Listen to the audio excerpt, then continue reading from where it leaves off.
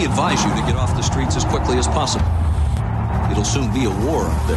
And we are, as a people, opposed to secret societies, to secret oaths. I know for a fact. And to secret proceedings. Weapons of mass destruction. I have a dream. I take the threat very seriously. A new world order.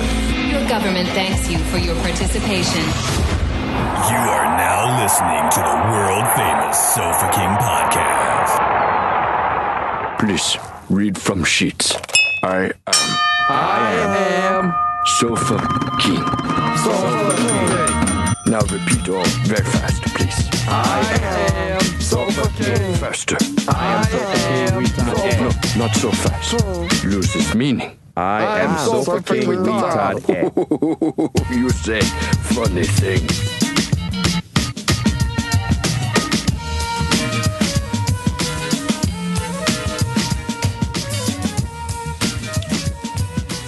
New item in the store. We have cum rags. Mm-hmm. Not these ones. These ones won't be in the store. There are some coming to the store though.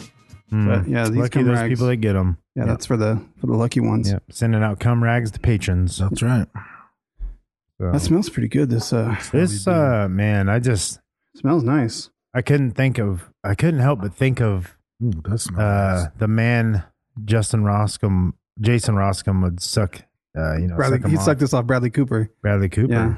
This is he did that for free. Smells like Bradley Cooper. The color is very it's got like a purplish hue to it, and it's got legs on the glass. Like it does have legs on the glass. Yeah. So this is a Chivas Regal Manzanar, Chivas Regal Mizunara, which is made by Chivas, but it's made using the Japanese tradition, which we found out they do it in a Mizunara oak barrel, which is a type of oak that grows in Japan. So that distinct Japanese, because there is a distinct taste to Japanese whiskey, and I've never known what it was, but it tastes the wood, that they use obviously is a different thing. So this is from Matthew D. Adams, and it is the Chivas Japanese limited edition.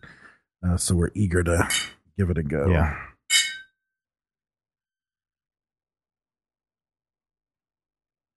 Damn. Oh man! Oh damn! Wow, motherfucker! I wonder where you can buy this at. Oh my god! Can't judge a twisty cap. Oh my god! That's like drinking candy. That's pretty good, man. I'm gonna have to go get that Nobushi and bring it over here next to it. Wow! Especially for the price point. There is no heat. Are you sure this is like only $30 range? Yeah, man. With the box and everything comes in this box. I mean, it's twisty cap in a box. The Chivas is coming in a box. Yeah, Chivas always comes in a box. Well, a lot of like $30 to 40s. They come in boxes. It's tricky. Like why don't they put a cork in it? It might give it different flavors. I mean, it's not. There's a whole different. I mean, there's different. Do all the reasons, Chivases have a twist cap? No. I mean, the 18 year obviously has a cork. Like it's going to be. This doesn't claim any year, huh?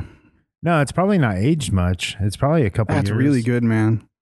That's the coloring, though, for not being aged very much, the coloring is like. Do we know that's super smooth. Dude, that is so good. Maybe you could look it up and tell how many years. I got to find some Rite Aid readers to pull that off. I can do it. So it's the Chivas Mizunara.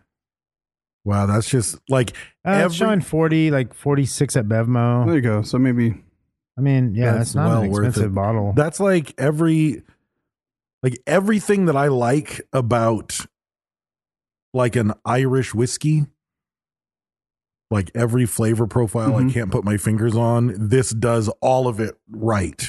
Is this an Irish whiskey? I don't think it is an Irish whiskey, but I'm just Scotch. Irish whiskey tends to be my favorite whiskey. Right. There's a certain sweetness and smoothness to it, and this one it ticks all those buttons. It's really good. Yeah, I'm feeling kind of. I want to drink some more, but I'm feeling a little warm. I'm trying to gauge myself. Because I've been sipping on the little funky glass, so I'm lucky. I still have. I didn't pour that much. Brad got a real glass over there. Yeah, I'm just trying to look at these tasters to keep me honest. Mamacita, God damn, that's so good. I'm gonna have to get a bottle of that. I'm gonna have to get a bottle of that. That's so good, man. Yeah, he was telling me there's some wine place he goes to. I can't remember the name of it, but he said it's like a Walmart size store full of whiskey and wine, and it's the size of a Walmart. He said it's like everything you could think of. Like it's crazy. Shit, I don't know, man. He lives in San Diego, I think. He drives to Fresno, and then he comes here. So somewhere not that far from us. That's pretty great. Well, why do we need that store when we have Matthew D. Adams? That's true. He just keeps bringing this shit. That's true. He's on his way to 2 shelves, man. That's amazing. It's really good. Yep. He got us another one too. He defended it right away because it says cherry on the bottle, but we'll see what happens. Let's not drink it this week because we're going to talk shit about it compared to that. Whatever comes next is just going to be like. Well, let's just go with that goat next. Yeah, we'll do the goat next because we're not looking. I got to run upstairs and find the name for that one though. Yeah, it has a sticker on it. I think I'm good. It has that same. It's kind of funny because like I'm getting now that same almost hoppy flavor that the Nobushi had on the end of it. Like, because I remember saying explicitly, if you like beer, whiskey would really like that whiskey. And this has that same little tone on the back end of it. Like, it's really good.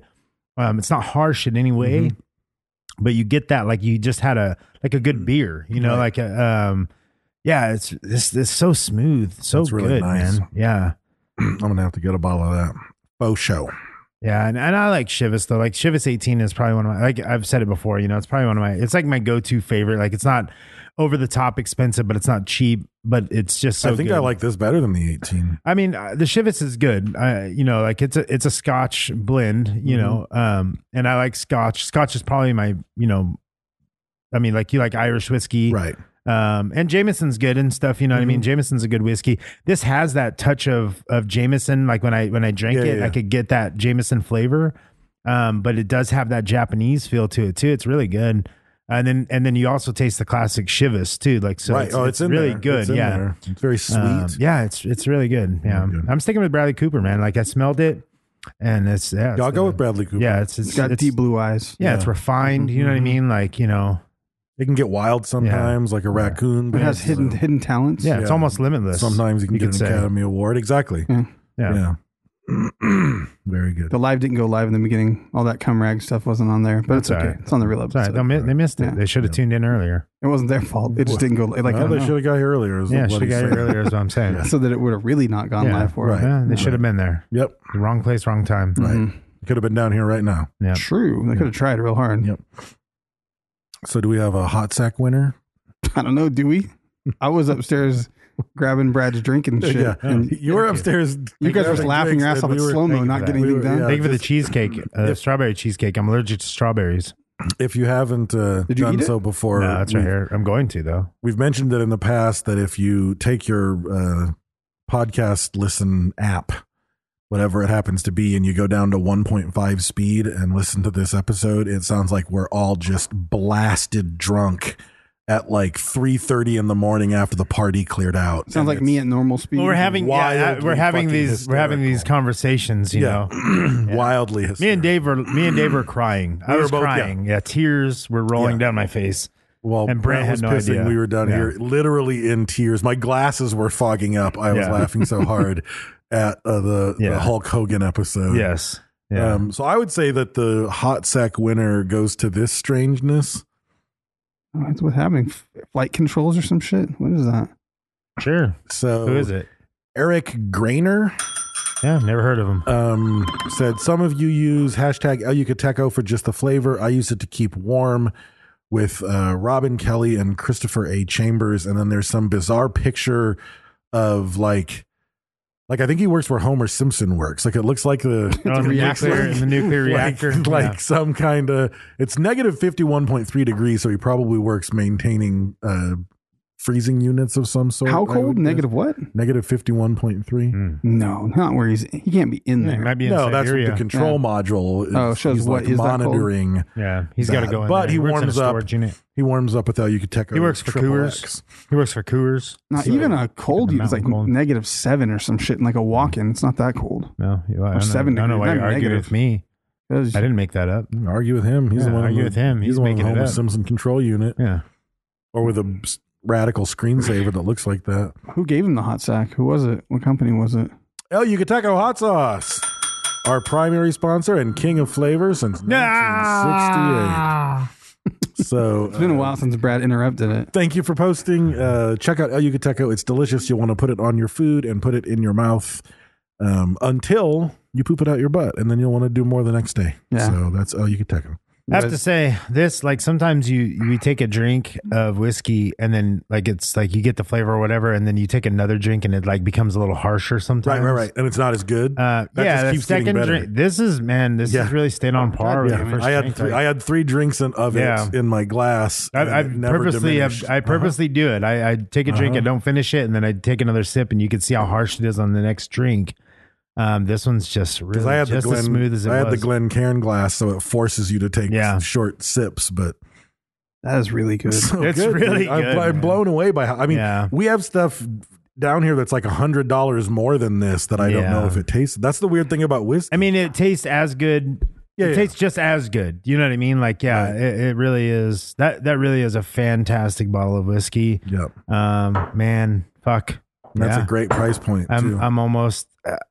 I mean, I could say it probably is. I mean, it's moved into one of the top 3 spots right there. And I think it's a limited edition. So I think it's like we need to get 2 bottles. Yeah, we need to get it while the getting's good. Fuck.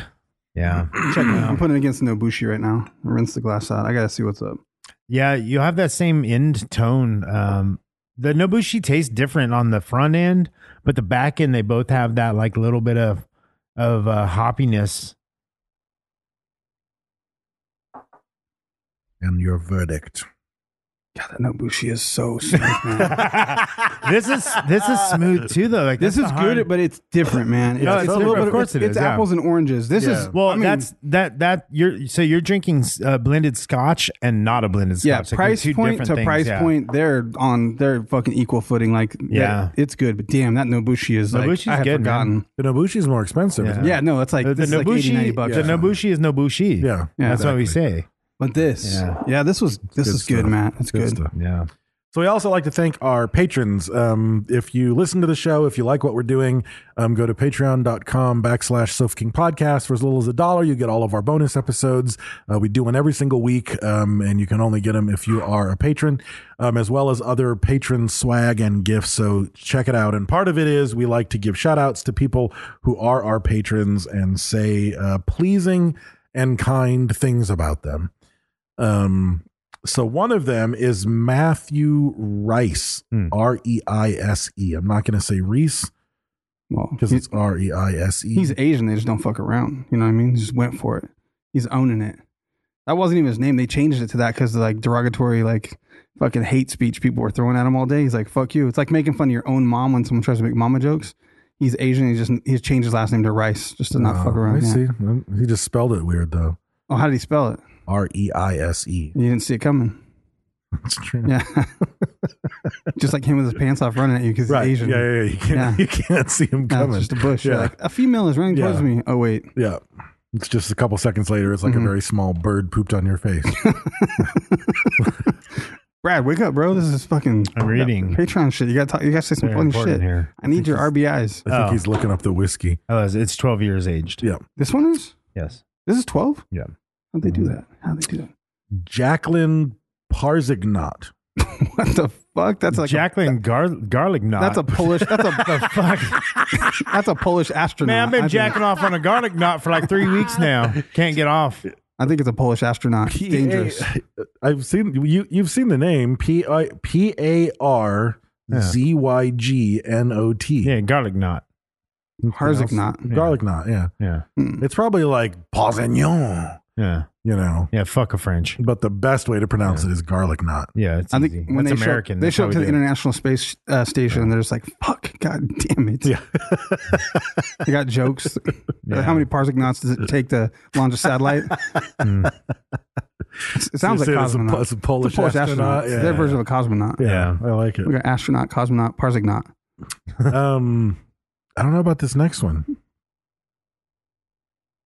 AJ, middle name, Affay, Affay, last name, Divine.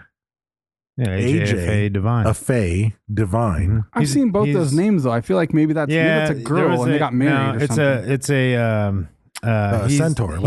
He's the. It's a reverse though. It's got the man bottom and the horse top. Yeah, they call him a man. Okay, I'm going with man. Yeah. Little cock, big head. Yeah. It's horse top. Yeah. It's like a shitty mermaid. Yeah. Sid's favorite thing. It's the backwards mermaid. Shitty mermaid. He's got the fish top and the lady legs. Yeah. Would you still fuck it though? I mean, why not? I mean, that bitch looks like a trout. Yeah. But look at that ass. Yeah. Kieran Emery. She's famous. Really? Yeah, I'm pretty sure that's got to be an Keira actress Emery? or something. Yeah. It's like Keira Knightley, but Emery. Might be a guy. That's Kieran. completely different. Kieran. Oh, yeah, it is a guy. Well, it could be. Yeah, Karen. Emery. Yeah. Karen Emery Cloth. Emery. Very abrasive. Yeah. Goddamn Mongolians. Yeah. Emery. That sounds like you can't say Emily. Every time I go to the store, you have Karen Emery here. Exactly. Shows up and asks for the manager. That's a really good, bad Cartman. That's my Trump Cartman. Okay. You get it? Because it was Cartman with something else in there. Chartman. I wasn't sure what else was in there. There's Trumpman. Yeah. Okay. Yeah. And then we have your old friend, Ryan Guilford. Yeah, old Guilford. Old Gilfy. Yeah.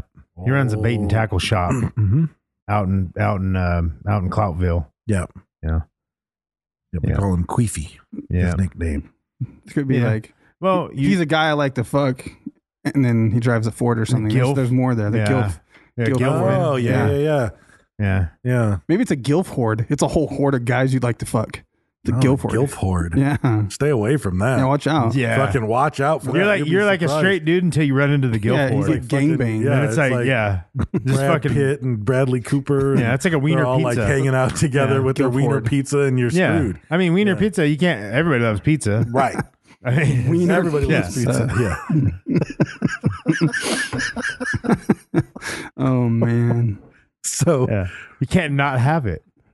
Brad can't say no to cheesecake or wiener pizza. Yeah. right. Yeah, even if I'm allergic to strawberries and dick. I like Because how it's you're not like not you're allergic to It's strawberries. not like you're putting wieners on the pizza. No. It's the essence of the wiener Yeah, it's wiener is pizza. baked in. It's like a. It's not even a real pizza, Dave. It's Right. just wieners, that are.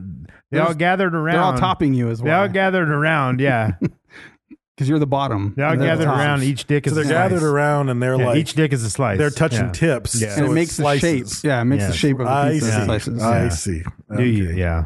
Got it. You're visualizing this now. So Brad's there, and there's I one was funky uncertain. slice that didn't quite get cut off. Yeah, Is that one you try to pick up? Two slices come. Yeah. He's Little Caesars. You showed up to the party. Who invited Little Caesar? Yeah. You get the box and it's been like in the fucking sideways and the delivery drivers and all the cheese is melted down to Can't one help what I'm slice. born with. It is what it is. Yeah. You know, make it work. I don't care what anyone says. Little Caesars pizza is good. Cheese specifically. Depends on the place you get. Little Caesars. Depends on the you get Little it from. Caesars. They're radically different. Yeah. Really? Yeah. Oh yeah. As long as it's hot, like they made it. Nah. I have to say, I actually have a strange fondness to Domino's. I just haven't had it Domino's in got so better. long. Domino's got better. Just Domino's because of pretty like good. as a kid, like as a kid, when I was in high school, a friend of mine worked at Domino's. A friend of mine worked at Little Caesars too, but when we'd play D&D, we would often just get a bunch of free Domino's pizza, and it kind of stuck with me. I want to be weird and Man. just order some pizza I don't order, like So, get Pizza Hut or something weird that I would never get. There's a Little Caesars so good, and the Domino's in Taft, that they're both so good. I'll drive there right now and get some. Like it's fucking Damn. that. Yeah, I'll drive Dude, fucking 45 minutes. There used to be an Express Taco Bell in Oildale inside of a gas station. It was like a mini Express Taco Bell. No, the one going to Taft was Dude. the same way. Ridiculous. Like a bean burrito. Everything looked like the real picture of Taco Bell. Like Wow. someone didn't get the memo. Like it was privately owned and not part of the franchise. Tacos are all huge. Yeah, they were allowed to put beans on the burrito, and like the cheese and sauce was like perfectly staged and dude. Best Taco Bell ever. It tasted like when you were a Made kid. you growl. Yeah. That's a hell of a burrito. And of course, we are part of the Podbelly Network. If you like pods and you like bellies, that dick is the pizzas. best place to go. There's podcast after podcast on there that you can listen to, and at least one of them has now talked about wiener pizzas. You could go to Pizza Dick's. You could make that restaurant and get away with it, I think. Head on down to Pizza Dick's. yeah. You could do it. Yeah. Dick pizzas. That's not gonna work. Pizza Dick's. Yeah, I Pizza do have Dick's, to say, and I know I have a feeling that Brent won't care about this, but Brad might. I was very excited because I got, you get your little bullshit Wednesday thing in the mail full of all the coupons for places you don't want to go to. Tell me what I care about. I'm excited. I was looking through it, and apparently Wiener Schnitzel now has a vegan hot dog. I tried to go to Wiener Schnitzel last night.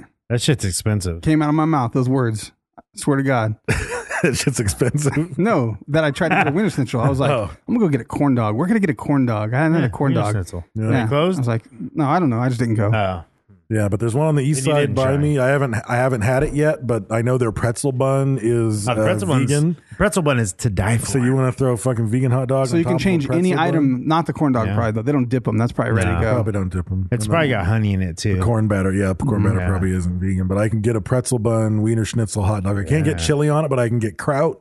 I'm good to go with that. I mean, even that they're with little just some mustard. They're man. skinny, soggy fries. I'm good, man. Dude, those are McDonald's fries all the way. I'm good. Same fucking fries as McDonald's. My wife argues with me every time, and I'm like, "This is the same fucking fries." McDonald's fries are way crispier though. Nah, maybe they're the same fries. But if you get fresh fucking Wiener Schnitzel fries, that's a bold claim. McDonald's fries are pretty good. Nah, these are better. I remember them being soggy. Saltier. No, I mean, yeah, if you get them soggy, they're soggy. McDonald's the same way. Fucking old they're soggy good fries. McDonald's standardized. Yeah, fucking McDonald's sucks balls. Yeah, they do. I rarely every time you go there, you get a fucking the fucking. If you get a hamburger that is fucking close to warm, you're lucky. You know what I mean? Like every hamburger is just like room temperature. Right. I get the double quarter pounder combo. Yeah, but it's room temperature. Yeah, it's not hot. You're right. Exactly. It's fucking never hot. No, it never will be. But I can go to Wiener Schnitzel now, so I'm very excited about that. It's a maneuver that will probably happen this week. You get a fresh fucking pretzel bun and a fucking fresh dog. Yep. I'm happy about it. Man. So our topic this week was brought to us by Patreon. I meant to write down the name of the patron who suggested it. Mm-hmm. But it is Patty Hearst. And I knew very little about Patty Hearst. Like, this is a fucking amazing story. Like, this is fucking great. This story needs to be done as a comedy. Like, they need to make this movie not trying to play it up for being serious, but to just be full of fucking dumbasses. And I think it would be a fantastic movie. I was mostly done with the research, and I stopped because I needed to eat breakfast. So I made some breakfast, and while I was eating breakfast, I was like, I'm going to go to YouTube, watch something while I eat. And I was like, oh, fuck it, I'll watch something about Patty Hearst. And I found Drunk History talking about Patty Hearst, and it was starring Kristen Wiig as Patty Hearst. Dude, the biggest actors and actresses do that fucking show. I didn't realize that. And fucking Terry Crews played Donald DeFreeze, and it was fucking fantastic. Man, I wish I would have watched that. It kind of gave me the inspiration that this needs to be directed as a comedy, because I think there's some gold in this story. But all that I knew is that anything could be turned into a comedy. You know what I mean? But this is just like ripe for it. There's just so it's like something you couldn't write. Like, you know what I mean? Like it just happened. Right. So, and maybe not. Maybe I'm really fucked up in the head, and this is a really tragic, horrible story because banks are being robbed and people are getting murdered. And there's a fucking that's normal for us. There's a fucking gunfight that ends up Waco style, where people burn to death in the basement. Murders can be funny. Yeah, it's for the sure. same. For you know what I mean? Just depends on how it's not funny then, but it's funny now. Yeah, exactly. Dude, the patrons aren't fucking around. I was like, I'll find this real quick. 171 comments later. I'm like, dude, trying to read this. So the only thing I knew about her was she's the granddaughter of William Randolph Hearst. Yeah, she is who we've talked about a lot. Yeah. And of course, you can listen. We did an episode on her some time ago, so you can find that. And I knew that at some point she was kidnapped. I thought she was like kidnapped when she was a baby or something. I didn't know. I knew nothing of the circumstances. I found it. Royalty, wow. Who was Lewis Reddington? Oh, nice. Wow. Mr. Reddington. So thank you, Lewis Reddington, for the topic. Yeah. So she's born Patricia Campbell Hearst, and by the way, in one of the articles that I read, in parentheses, it said she hates Patty and insists on being called Patricia, which is ironic and sad because everyone only ever calls her Patty Hearst. There's there's a TikTok or some shit that my kids play where like this PE teacher or someone yells Patricia, it scares the fuck out of you. Yeah. Like it's just like these kids are trying to do their fucking cheerleading routine. He's like, Patricia! And fucking screams it. I don't know. People know what I'm talking I wouldn't about. want to be named Patty either. It's a terrible name. Yeah, fuck yeah. Yeah. Anyone named terrible. that. Like, anyone named that. Change terrible that name. shit. Yeah, just change your name. It's embarrassing, really. I mean, you're named after like a fucking burger. Like if you were like a vegan and named Patty, that would be like next level because you're named after a hamburger patty. Fucking crazy. Yeah. Or it's just some kind of meat patty. It doesn't have to be hamburger. Right. Any kind of meat that has been murdered and ground down and formed into a circle and you're named is after referred to as a patty. and you're a vegan. Right. Yeah. That'd be awful. It'd be terrible. Yeah. You I should couldn't call live yourself- with myself. No, I'd call myself Yeah. meat slab. I'd let a horse kick me in the chest. And break your arm. Yeah, break my arm. Yeah, before my name would stay patty. Yeah, I agree. Yeah, it's highly unlikely that's the case anyway. Probably not. What are the chances? What are the chances? So, at the beginning of the research, two of the different articles that I read, basically said that and we'll get to the crimes that she committed, but like as soon as she was arrested and as soon as she was going to stand trial, both lawyers and FBI agents pretty much went on record as saying, from this moment on, it doesn't really matter what we do because she's never going to do any real jail time because she's a Hearst. Yeah. And it's like, lo and behold, presidents. Yes, We're two of jumping them. in there. Yeah. Yeah, to fucking get her off the fucking hook. Untouchable. So she's born in L.A., 1954. She's the granddaughter of William Randolph Hearst. Notably, which is, February 20th, which is like damn near where we're releasing this. It's true. Yeah. There's a bunch of February in here. Maybe because it's almost 1954 too. Almost. Crazy. Like cosmically, we're like, it might as well be 1954. Yeah, I mean, as far as in the is spectrum concerned, of things, how long the Earth's been around. If we add numbers to it, it could be whatever we want, really. I mean, if we zoomed out, you couldn't tell the difference between 54 and 2001. Right. Yeah. Maybe though. The lights. Yeah, if you zoomed out. The If you lights. zoomed out, you can't How tell. far are you zooming out? I mean, how far long do you need way. to? Yeah. True. That's true. Come on, Saturday. I can Have you argue ever with been that. there? That's sound logic. I've never been there. No. So she goes to virtually nothing. Like everything I read, it was just like she was born, she's a Hearst, she went to UC Berkeley. Like there's nothing else in the fucking middle about her childhood or whatever. But because she went to tennis lessons and etiquette fucking class. there was nothing. But, I there mean, was nothing. She learned about salad forks. Yeah. But it seems like it was a little bit more watered down than that. There were 4 kids to the Hearst family, and then these are the grandkids. So it's like those kids were raised with tennis lessons and dinner forks. And then by the time they're old enough, they're businessmen and whatever in a much more modern era. And True. I don't think the grandkid, which is kind of one of the mistakes of the kidnapping in the first place, is I think the kidnappers were like, well, she's a fucking Hearst. Like they're going to have hundreds of millions Wrong of dollars. Hearst. Even she didn't know their true wealth. Like she was, that's part of the problem why she rebels against them and joins up is because she thinks that her parents kind of abandoned her. They're like, that's all you got, $2 million and you had to take a loan out for it. She doesn't realize he doesn't have control over the fortune. And There's it's a weird siblings. family too. Like a friend of mine, he golfs, he lives in the Central Coast and he golfs at the Hearst Country Club sometimes. And he said that, and like he didn't know if these were true stories or like golf gossip or whatever, but all the fucking Hearst level people in that area that are golfing at that fucking country club basically said there's like a weird relationship because the Hearst Castle was given to the state of California Parks and Rec to be an official state park. Yeah. But it kind of wasn't. Because apparently, and then there's also the weird, like if you're up at like where the castle is up in the hills, but then like at the base where the ocean is, there's like all those weird big ass houses that you can't get to that are next to like the little deli. And it's like, that's kind of them. And there's a dock, there's a pier you can walk on, but there's a better pier that you can't because it's theirs. How much trouble do you think you get when you jump in the pool? Like really? I wanted to jump in the pool pretty bad. But I was there, there was no water in the probably. pool. So you would, the big fancy ass pool. I don't know. Might be worth it. Yeah, because what are they going to do? Like you're Exactly, kicked out, you dude. can't go on the tour ever again. Yeah, okay, well, I got in the Who pool, wants bitch. to? Yeah. Boring ass tour. Fuck off. But anyway, they said that the Hearsts from time to time will just be like, hey, shut the castle down on the 3rd because it's our house. I'm putting on my Like, bucket we're list. gonna I'm going to fucking jump in do that something. pool. I'm gonna jump They in that own pool. it. Right. And They're from- just letting the parks. right. But use from it. time to time, they'll be like, on these dates, you can't use it. Yeah. Like, don't need a fucking reason. Like, we're the Hearsts, you know? We're going to have a party. Right.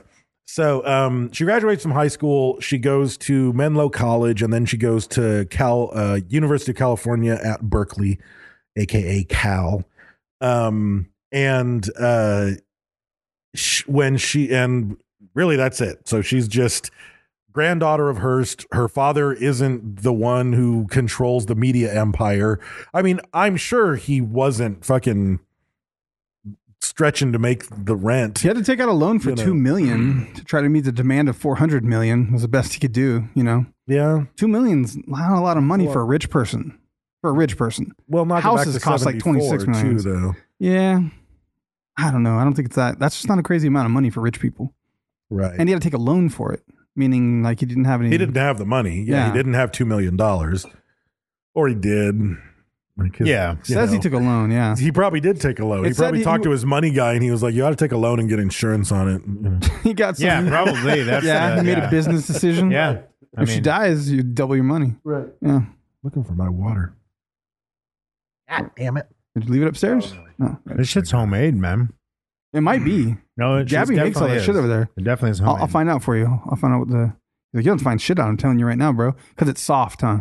That's how you can tell. It's just homemade. Creamy. Like, you can tell. Real cream cheese. Yeah, it's real. You can tell. There's it's not sodium benzoate. No sodium benzoate in there. It's not. Yeah, it's not oversweetened. Yeah, it's just like So she gets on the date. Actually, okay, my notes go back. So she gets abducted, but it's worth it to kind of put a pin in her storyline to catch us up with the group who abducts her. Okay. Right? The SLA. So this group, the SLA, is the United Federated Forces of the Symbionese Liberation Army. Yeah, fuck off. Which is an American terrorist organization, basically. It's like three fucking white Berkeley students, like that, and they had something to do with symbiosis. I can't remember. I listened to the origin of the name. Yes, well, he wrote, so a guy named Donald DeFries was the guy who ran it. And he also went by the name Cinque Matume, which is also the name of the slave. Actually, there was a black guy in the beginning, actually, I've remembered. Well, there were two total, because I know there was Donald DeFries and there was one other black guy, but Donald DeFries was the shot caller. Terry Crews. Terry Crews. He went by the name Cinque Matume, which was the name of the slave from Amistad, the give us free moment in the movie. So it goes by Cinque, and he also goes by Field Marshal Cinque, which I think those are mistakes. Yeah. Like his name is David DeFries. Like he's one step away from being a DC Comics villain. Mm-hmm. Like he's already got the SLA rallied behind him. His last name starts with DeFries. Yeah. And it's like at that point you're just waiting for like you find the mystic jewel and become, DeFries man and whatever. Like I think that's a bad call. Or David DeFriesney. Yeah, I like that too. The truth is out there. Yeah. Magic he finds a magic do-rag. Exactly. Freezing capabilities. Sky's the limit, right? But if you already went with a different name, the sky is the limit. He can't fly, Dave. Exactly. He can freeze things. Well, he could. He can make like an ice stairway. Yeah, Iceman can sort of fly. I mean, you can sled around on a big ice thing that you make. What if he met fucking Pickaninny Knot? Then the sky isn't the limit. Pickaninny Knot. Garlic Knot, Cosmonaut. Yeah. Is he just pulling moisture from the air? Is that how you ever had a Polish garlic knot? Probably good. Has Polish sausage wrapped in a garlic knot. Damn it, that sounds real good. There's probably a lot of butter in it too. Yeah, a lot of butter. There better be. Yeah. So, the name Symbionese was taken from the word symbiosis, and he said we define its meaning as a body of dissimilar bodies and organisms living in deep and loving harmony and partnership in the best interest of all within the body. That's some serious Berkeley hippie shit. AKA, we're going to rob banks and kill people. Yeah, and have sex with each other. And have sex with each other, and we're going to lace bullets with poison and shoot people with them. I do that. Haven't shot anybody yet, though. Sounds like they need to read their manifesto. At the beginning, he was the only black guy in it, and he took over. And the SLA logo. He's the only black guy in it, and he took over. He did take over. Just fucking by himself. The 7-headed Hydra-like snake symbol was based. This is so fantastic. This is where I was like, okay, this has to be a fucking comedy, because this scene where he's like sitting with this fucking ex-con, fucking buffed out guy calling himself Cinque, who draws the flag and says, yeah, it's a 7-headed snake. And they're like, why? And then he starts to explain that it's because of the 7 nights of Kwanzaa. Get the fuck out of that shit in there. What? They didn't think any of their shit through, to be honest. It was all very off the fucking cuff. Oh, fucking Cinque Matumbo is just trying to fucking make some fucking rhetoric. This is stupid. Fucking Kwanzaa. Like, That's so good. And all the little white people there are like, yeah, Kwanzaa. They didn't really have so a total plan or purpose for what their expectations were of kidnapping her. Yeah. They just knew they were going to leverage someone rich and get some shit and done. he just got done doing a 5-year stint for robbing a prostitute, Cinque DeFries.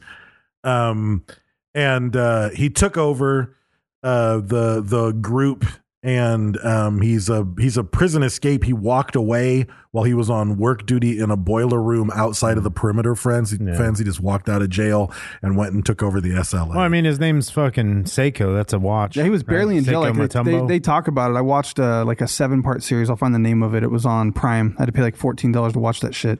But it was really good, actually. If you're into this at all, it was actually really good. It was well done. There's interviews with anyone who's living. They have all kinds of audio footage from Patty Hearst. They have everything that you could possibly have on this. Everything else is like 1-hour documentaries from the 80s, and they're fucking rough. Right. This one was modern and done now with interviews with current people. I'll be honest, it was very Project Odessa, because like the main fucking guy that kidnaps her and has to do with like making the bombs and doing all this shit, he's out of jail, did time again, out of jail now, can talk about whatever the fuck he wants, right, and sits there just fucking matter of fact and tells the truth Yeah. about how she was a bad bitch and she fucking handled an M1 carbine, and he's like, she was made to be a radical. Right. Like he talks her up. Like it's a good show. I'll look it up and so we know what it is. So, and his purpose once DeFries takes over is he starts to, instead of it being like a bunch of Berkeley radicals, he wants to turn it into an army that's doing things like little guerrilla armies were doing in like Central and South America, like literally trying to destabilize governments, overturn regimes. Like he had dreams that the wealthy needed to be overturned and the poor needed to rise up. And he thought that the SLA was the way to do it. It's on Prime, and it's called The Radical Story of Patty Hearst. Okay. It's good. So before they got to Patty Hearst in November of 1963 in Oakland, California, some SLA members killed a superintendent of a school district named Robert Blackburn as he left an Oakland school board meeting with hollow point bullets filled with cyanide. So they shot him and they shot his deputy, but I think they only killed him. Yeah, his deputy was badly wounded. He was killed. And they were rebelling the fact that the school district was about to force ID cards into all the Oakland schools, and that was one step of government control and fascism that we needed to oppose. But the problem, again, why this is a comedy, is that of everyone at the school board, the guy they murdered was the one who was trying to convince the school board that we shouldn't be doing. We killed the wrong guy. So it's like, dude, that cyanide tip bullets is some fucking James Bond shit. That's like straight out of the movies. Like I never heard of anyone doing that. There, yeah. Like we've got a lot of shit and we haven't really heard about that. Mercury filled hollow points. You wax them over. I'll do it. Yeah. So you always want to be able to shoot somebody in the leg. Be like, I didn't try and kill them. Then they just die mysteriously. Right. From an of infection. mercury poisoning. Yeah.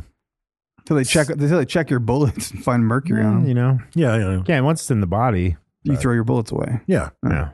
So 2 guys named Ramiro and Little were arrested and charged with his murder. And this leads to the kidnapping. So the first and foremost, they watched their hideout was close. Their hideout was close. And the reason they knew it was close is because in the society section of the San Francisco Chronicle, it listed that Patty Hearst was marrying her fiance. And, you know, back in the day when it would do that, it would be like, this is where they're registered. This is their address in case you want to send them a card. Thing, yeah. Right. So it just listed her address in Berkeley. Yeah. So, and it's right near the SLA headquarters. And then they're like, she's a fucking Hearst. And I did read that like they kidnapped the wrong Hearst too. Pretty much. Randy killed Hearst, the wrong. Her dad was not concerned about it. Didn't have any like security, worries because he didn't have control over the fortune. Right. So he didn't feel like she was a target. Right. Which it is weird that you have to take that into consideration when you're someone like that. That your kids can't just fucking go around doing what they want to do willy nilly. You got to fucking have like a guy in a car, watching outside. But it's also like at a certain point, if your brother is at the point where his kids need to have a security detail protecting them, you might want to pony up for security for your kid because there's a good chance they're going to get kidnapped. Kennedy got shot, and then so did his brother. Exactly. And so did his sister. So did his sister. Never so hear did his about that dad and one. his mom. His grandpa got kicked in the balls when he was 12. That did happen. It did. So they wanted to use the Hearst's political influence to get these two people out of jail, which again, what are you talking about? Like, no one's ever going to do that. Ronald Reagan was like, Mr. We don't cooperate with fucking terrorism. Right. Yeah. And it's like the Hearsts are going to get this.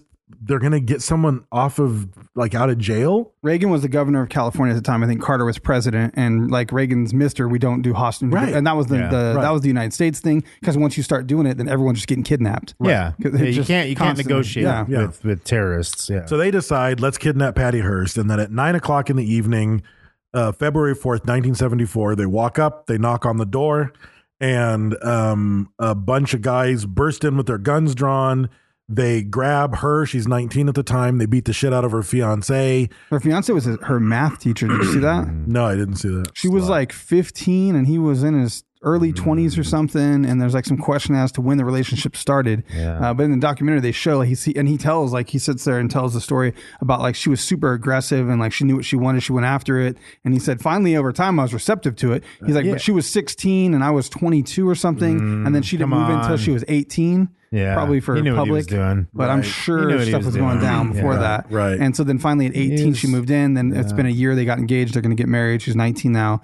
And then dudes break in. And he said they fucking were like, they saw her face. We got to kill him. Like they were just didn't know what the fuck they were doing. They were just like, as they went making shit up. Exactly. So they grabbed a wine bottle, he said, and started beating him in the fucking head. And he was like, oh my God, they're going to kill me. Like they're hitting me like baseball bat fucking. He was doing mathematic equations of how many more hits it would take to kill him. 1, 2, 3. But it's funny. He said he jumped up and started running around the apartment screaming and like made it out the front door and ran to the neighbor's house and started beating on their door. And he realized they're not going to answer the door. I'm a fucking crazy bloody man screaming at the back door. He calculated that too. The guy that did the kidnapping that went to jail and did all the shit, like the fucking activist guy, he's chilling in a chair talking about laughing. He's like, that guy thought he got away. He's like, we were gone. We drove away already. He's running around like a chicken banging on the neighbor's door. We were gone. He's like, where he left. He didn't get away. He didn't escape. Right. He was like, he didn't. We left him. He wouldn't give the guy credit for escaping.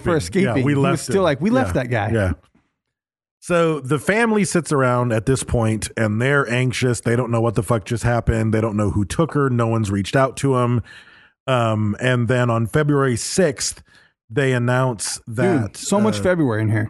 Yeah. Her birthday was February 20th, kidnapped on February 4th, February 6th. Like there's tons of February. Even years later, February is a repetitive date. And most of all important, we're covering it in February. That's all that really matters. Right. Sofa King Podcast did that episode about her exactly in February. That's just to the finish only thing that matters. Yeah, the synchronicity of it all. So the SLA announces that they're holding her, but they don't say what they want for it, what the ransom terms are. They don't say anything. And then on the 12th, a recording gets mailed to the Hearsts of her, and she says, Mom, Dad, I'm with a combat unit that's armed with automatic weapons. I want to get out of here, and I just hope you'll do what they say. Did you hear any recordings? Did you hear any of it? The audio? I don't know. I dislike this woman. I cannot take her voice. Like, I don't like her, dude. Like, it drives me crazy. She's like, Mom, Dad, as you know, like, they're taking care of me and I'm here, but I'll be okay. Just please meet with their demands and just act as soon as possible, okay? Like, that's a good impression. I don't know what it is about it. I'm like, God, fucking wake up. Like, have a personality.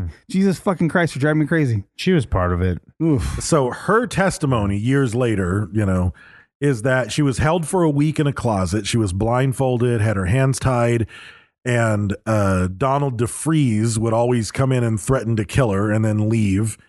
She was let out for meals, and she was very slowly, they would start to have political discussions with her. It was the only time anybody would talk to her. And again, this is all her take on it. They gave her a flashlight in the closet and political tracts about the SLA and forced her to memorize them at risk of quiz death. her on it, yeah. I think some of that is true for a very brief period in the beginning. So. I think, but I think that once she got out, she's like, "Fuck this! I wasn't part of it." And this is the question that it comes down to: was she a willing participant, or was she Was it Stockholm Syndrome? Was she raped and threatened to the point that she just gave in?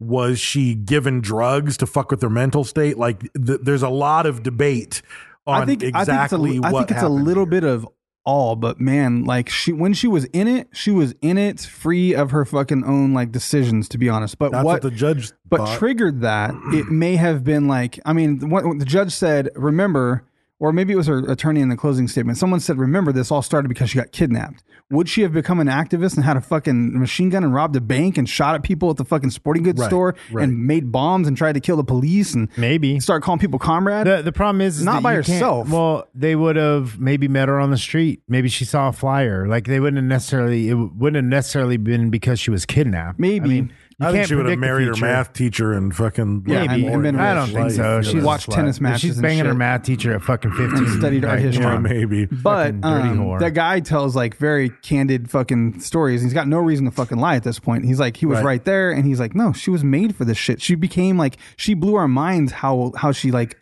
just handled it. He said she handled herself in the bank robbery like a fucking pro. Like she didn't get nervous. She was just holding a machine gun and she's like fucking standing there guarding everyone with a fucking wig on like a gangster. But then one of the things that I thought was an interesting point was that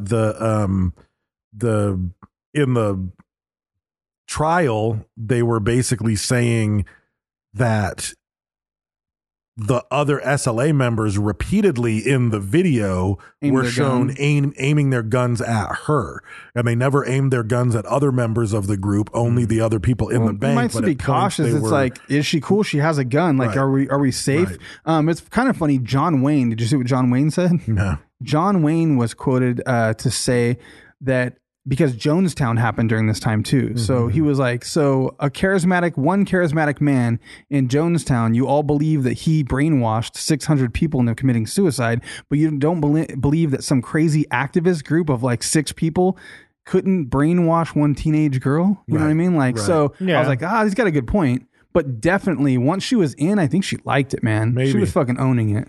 She had tons of chances to get away. Yeah. They left her in the vehicle with keys. She had guns in her hand. Right. She could have left at any fucking time, and she did not. But there is that weird Stockholm syndrome. She sounds rebellious from the beginning. Well, I think that she's definitely susceptible. You can tell when she's talking, man. Like she's a fucking mouth breathing little rich girl. Like she's malleable. Like I feel like she fell in love with her captors. And she does it again at the end. She ends up marrying the fucking the police officer that was her guard or whatever when she was in jail. Right. When she gets out, and you're like, there you go. She's got fucking issues. She falls in love with her captor. Like her math teacher fucking trapped Which again, her. like once again, the older man that was her math teacher. It was like her authoritative figure in her life. Yeah. She went for him, and then she falls in love with her captors. And then she goes to prison. Again, that's where David DeFries gave her the fucking icicle. Right, but that's where it gets sticky though, not because of the icicle. I saw that coming. Because I'm sure you did. Because of the all over Dave's face. That's the issue of Stockholm syndrome. Is it's like at a certain point, does it erase free will? Like, was she so fucked up and brainwashed and malleable and psychologically reconditioned that of course she wasn't going to drive off in the car? Right. And then at a certain point, like, is that her fault or is it not? Like, that's the ultimate question. I mean, if she had some sort of issue. I don't think they brainwashed her. That's her issue. You know what I mean? Like she just had. Well, if you're forced to live in a closet for 2 weeks and memorize political fucking shit that threaten of death, like if that's not brainwashing, I don't know what is. I don't know. You're not brainwashing me with some bullshit for 2 weeks. That doesn't mean that someone else wouldn't. No, I know. I understand that. I'm just saying, but it depends on what that information is. Like it might be some shit you're kind of down with, but you weren't looking to get down. Then you're not brainwashed. If you're down with it, you ain't brainwashed. If it's something that you would believe in any event, you're not brainwashed. They just fed you information. I don't think I believe that though. I think about killing homeless people, but I wouldn't do it. Exactly. But if all of a sudden, like I was put in a situation where like society fell apart, and you would do it if one of them. You would do it if one of them was trying to harm your family member. And it's but then what does it take for a bunch of people to twist your mind to go do it just to get his fucking shoes? I think like if you're trapped in a closet at fucking threatening of death and getting raped and fucking being slipped LSD, it's a Stanford prison experiment. It's Nazis in Germany. Like you'll do things you wouldn't normally do sometimes like that. I think that it just takes a push. You know, there's some shit that would not have happened. You would not have done those things. I get what you're saying, but there is a such thing as brainwash. Right. I feel like you can be brainwashed. I'm not saying that. I'm not saying that you can't be brainwashed. I'm saying that if they fed her something, like you said, that she was already going to be down with, that's not brainwashing. In a crazy situation where you're under fear of death in a closet for 2 weeks in the darkness, blindfolded. Okay, so then let's do this then. Then Facebook should be held accountable for brainwashing people because that's what they do. Well, I'm not arguing that. I know. I'm just saying like that. That's the same I'm just thing. saying, like, if someone's like weak-willed and maybe not as intelligent, and if you were in complete darkness with a flashlight to read fucking propaganda for 2 fucking weeks, and like you come out to shit, but you never get to take your blindfold off, and they just bring you out to feed you, and the only conversations that are going are these radical fucking women's rights, fucking craziness going on. Like, I mean, if she's already that susceptible, it is what it is. That's how all those cult people fall into it, right? Yeah, I mean, I just feel like that's kind of some bullshit. So 2 weeks. At some point, she says, DeFreeze told me that the War Council had decided or was thinking about killing me or me staying with them, and that I better start to think about that as a possibility. And she said, I accommodated my thoughts to coincide with theirs. So she's basically told, you either need to get on board or we're going to fucking kill you. But even when she got arrested, she described herself as like, what'd she say? Like a guerrilla.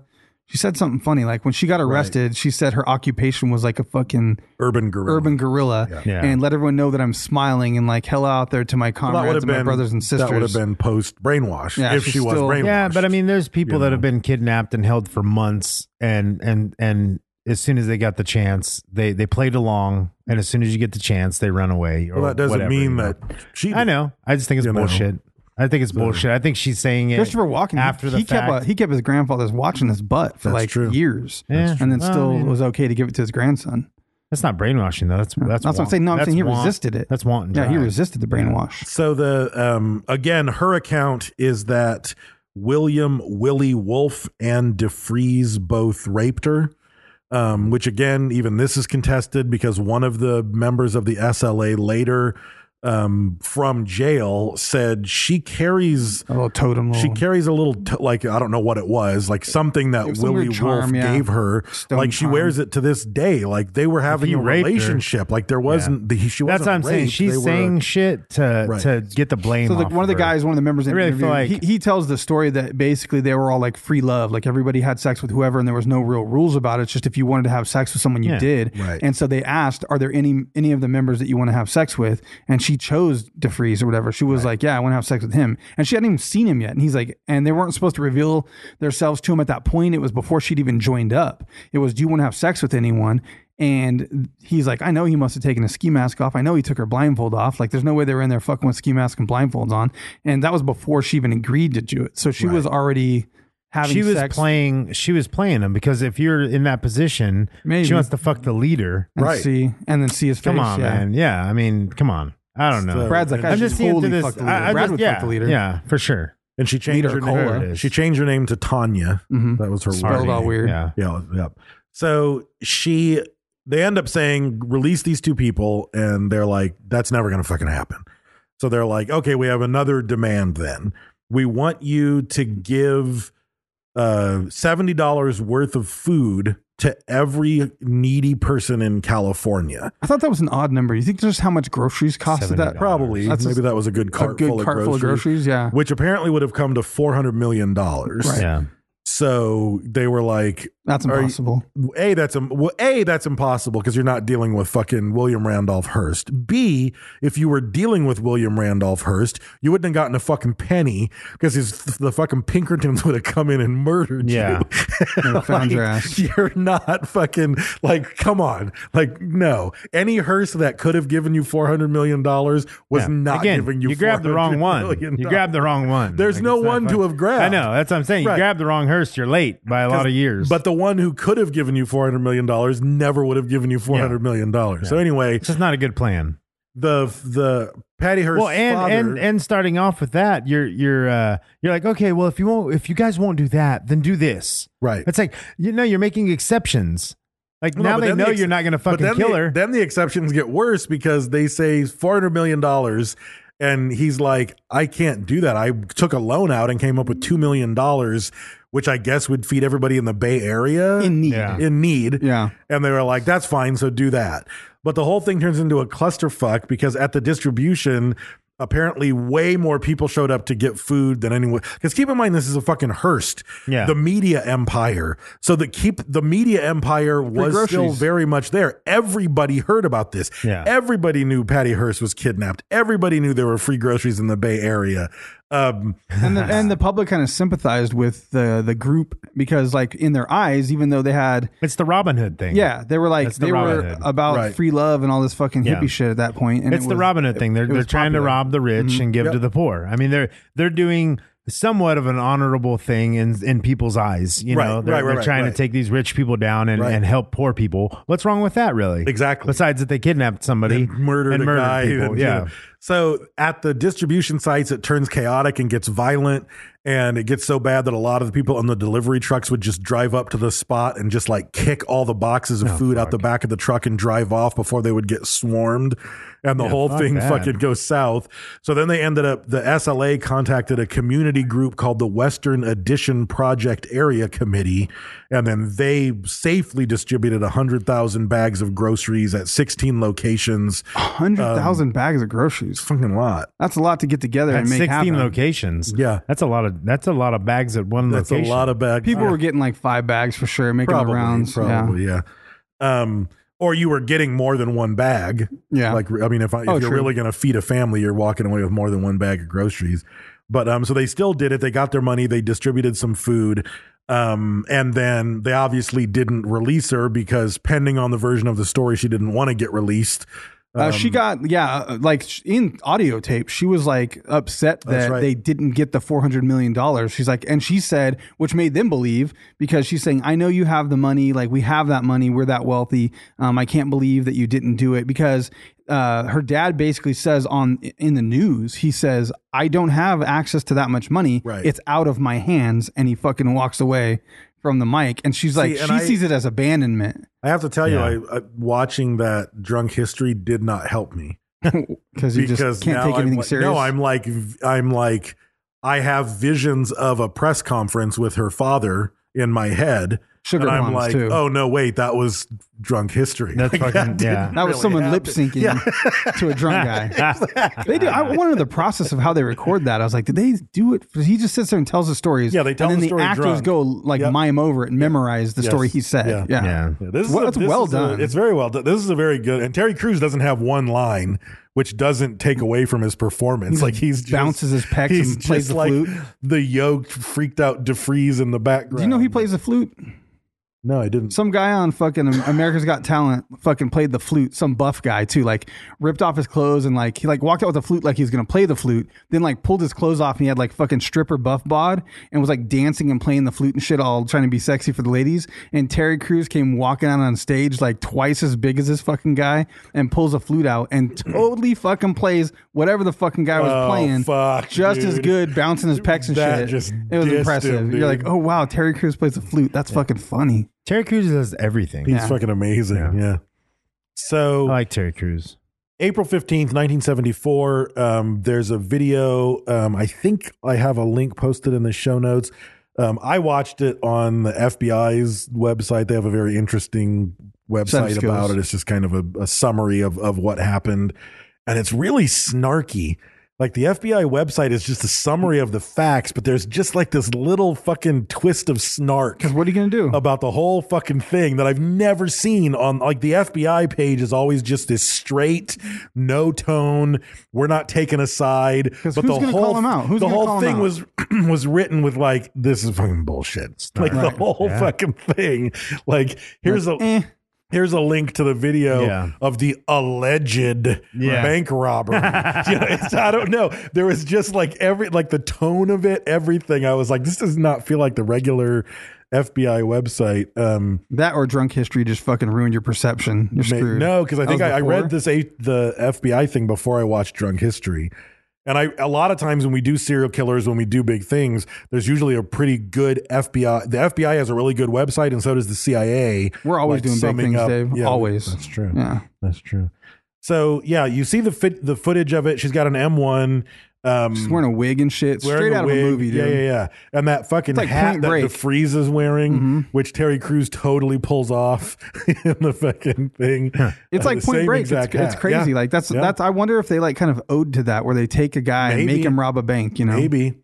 So two men that came into the bank during the robbery were shot and wounded. So I mean, again, these people aren't fucking around. They're shooting people that come into the bank like they've murdered people. The guy in that doc was like, "Man, we don't want to rob banks to get money. Robbing banks ain't that fun." I was like, "Are you kidding me? I feel like robbing a bank would be fucking like a crazy amount of fun. It'd be a crazy rush. Yeah, if you could get away with it." And they only got $10,000. That's weak bank robbery. Yeah, that's kind of a typical. It's probably and again, it's 1974. I don't know what $10,000 came down to. Yeah, 10 grand is not worth robbing a bank. You got to get out with like fucking $1 million or something at least. And that's hard to do. And even that's going to get dye pack exploded in your face and ruin all the other money. Yeah.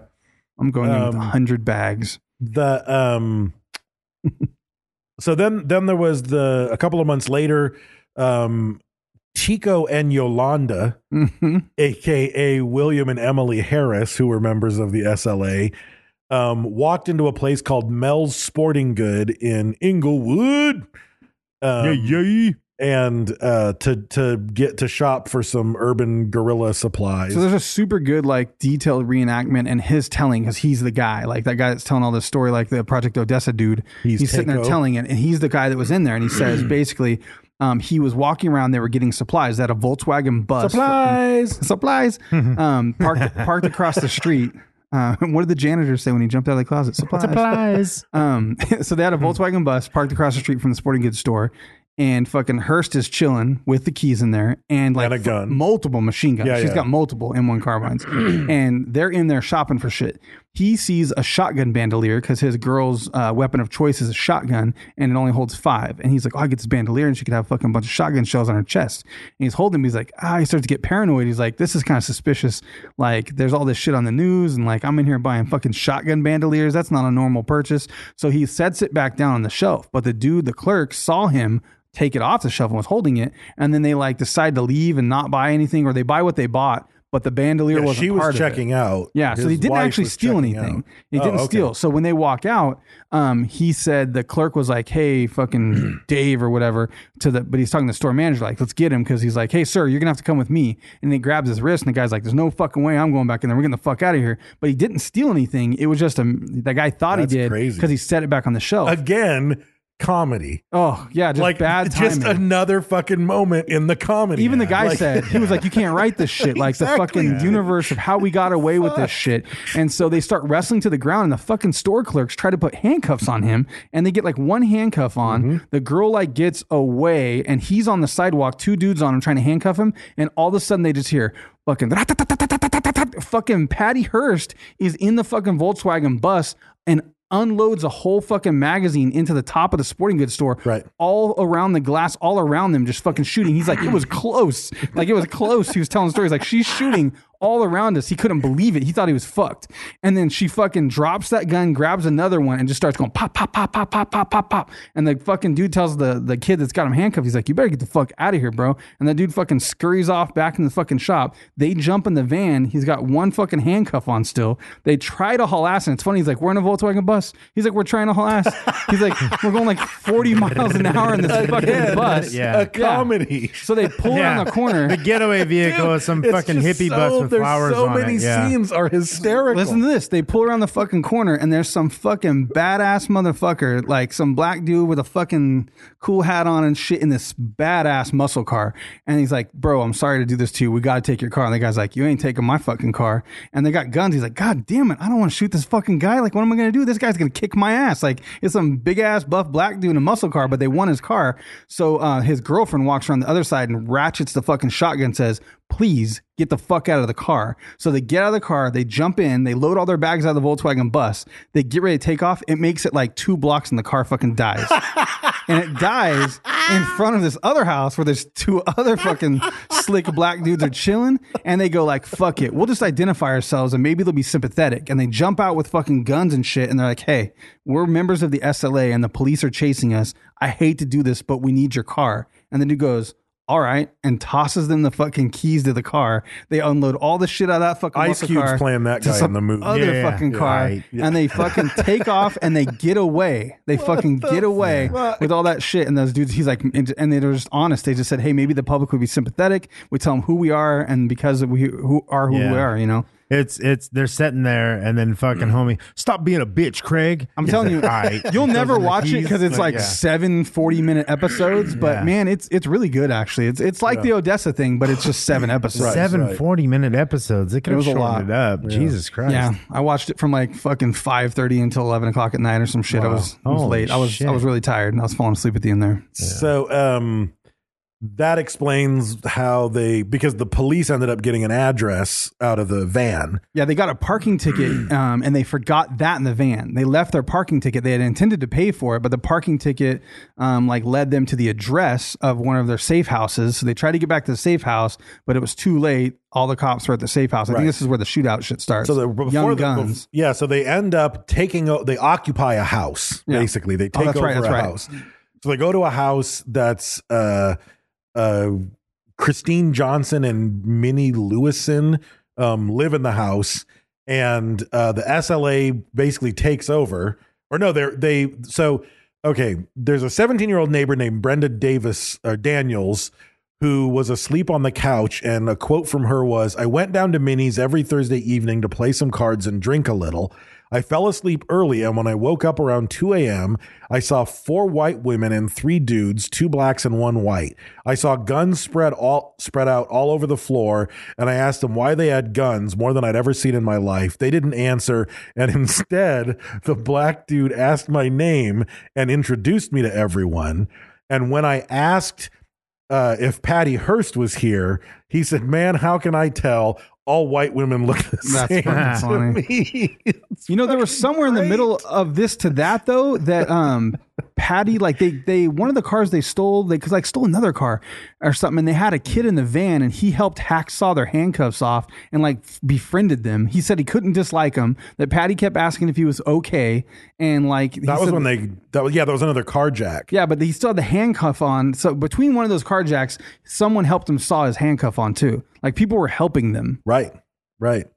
Yeah, it was a young man they said that and they interviewed him. He tells the story all super enthusiastic. He found her so personable that he was reluctant to even report the fact that they stole his car. You can tell in the documentary, he's like excitingly telling the story. He's like, and then I saw his handcuff on, man. Like I saw his handcuff off with a hacksaw. He's like, I hung out with Patty Hearst and she kissed me on the cheek. Like he's telling the story. Like I was there, dude. Like it's pretty funny. So the next day, an anonymous phone call comes into the LAPD that says that a bunch of heavily armed people were staying at their daughter's house. Yeah, they said, hey, you want to know where those people are? They're at my daughter's house. Right. So that afternoon, 400 LAPD officers surround the house with the FBI, Los Angeles Sheriff's Department, Highway Patrol, the Los Angeles Fire Department. They just surround the neighborhood. They just lock the fucking neighborhood down. And they like send someone out, and they come out like they're surrendering, and they're like, who's in the house? And the adult says, oh, there's just an old black lady in there. But then a kid also comes out that's like 9 years old, and they said, hey, who's in the house? And he said, there's a bunch of white guys or a bunch of white people with guns, and they got bullets like this. And he holds his arms in a cross, like they're all fucking like wearing bandoliers, and they're like, oh shit. Well, because the SWAT leader came up, and SWAT was brand new too at this point. Yeah. And they straight up said, occupants of 1466 East 54th Street, this is Los Angeles Police Department speaking, come out with your hands up. Right. And then the old man and the kid are allowed out because the SLA is in there not letting anyone out. So at that point, I think there's still the 2 people who normally live there and the 17-year-old girl are still in the house held by the SLA. She comes out when shit gets hairy later. Yeah, they keep trying to get everybody out. The SWAT team fires tear gas into the house. And then a crazy gun because as soon as the tear gas blows up, they just fucking start shooting. And they have think about this is before there was really SWAT. So they were super outgunned still. Like they might have had some cool guns, but they didn't fucking have like M1 carbine fucking crazy guns like they had. It said that they had AR-15 and AR-180s. The police did. But they probably weren't fully auto. Probably not. The M1 carbines, they said they could shoot 700 rounds a minute, but they had modified them to shoot 1,300 rounds a minute. Jesus. So it was just like fucking rip, like fucking. Yeah. It's like a saw. Yeah. The police also said that the SLA had homemade grenades that they packed into 35 millimeter film canisters, so little mini grenade bombs, little fuses that they kept throwing at the officers. During the they also had gas masks on the whole time. They had chemical masks, so they dumped. They showed like the leader of the SWAT team. He's like, we dumped so much chemicals in there, and they just survived all of it. They stayed in there the whole fucking time, no matter what we threw in there. They had masks on. Right. So the eventually 2 hour shootout, and eventually no one's hit. Like no one's like everybody's fine after a 2 hour shootout. And eventually, do you see the news guys at all? There was a fucking news crew, and there was no such thing as like film, like live. There was no live yet.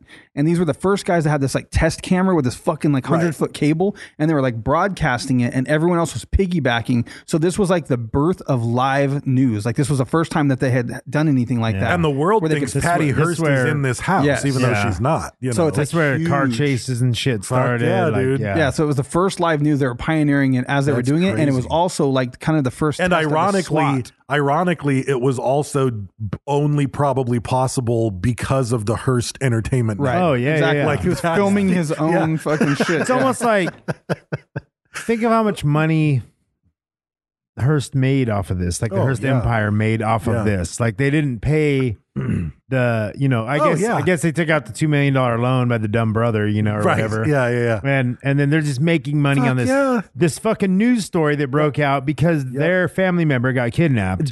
Welcome to her. I mean, how many times have we covered stories where the Hearsts made millions off of everybody else's suffering because even of their all own their newspapers? Yeah, even their own. They're it's like, delicious. Fuck it. It's delicious. I fucking love I was just reading an article about how ADD and Bank of America profit off of unemployment. It's fucking crazy what happens with that shit. Yep. Like everybody gets a fucking piece, dude. It's fucking creepy. That's why they want more people unemployed, because people are making money on it. That's the only reason. People would think, why would you want people unemployed? Why would you want Americans unemployed?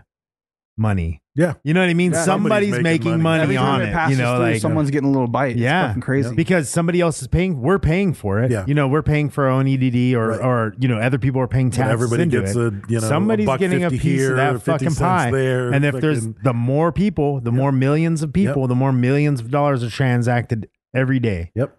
Crazy as fuck. So as they keep pumping the place full of tear gas, the standard belief is that, which I'm surprised it happened earlier than 2 hours, is that one of those canisters caught something on fire inside, because those things kick out so much gas. I mean, you can see like the little flame kicking out, you know. They always light shit on fire. So then we're fucking Waco style. So it's full of fucking poisonous gas. Now the house lights on fire. They try to let them come out and tell them that they won't be harmed, which I was like, really? Like fucking, they've been shooting machine guns and throwing bombs at you for 2 hours, and you're going to let them walk out with no machine guns? Like, it was very young guns. So the house lights on fire. 2 women run out of the rear and one runs out of the front. They're all locked up, but it turns out that they were the 17-year-old and then the 2 women who normally lived there. So they're let out right when the fire starts. And they zip tie her, cuff her, and drag her, they don't know who's who at that point. Yeah.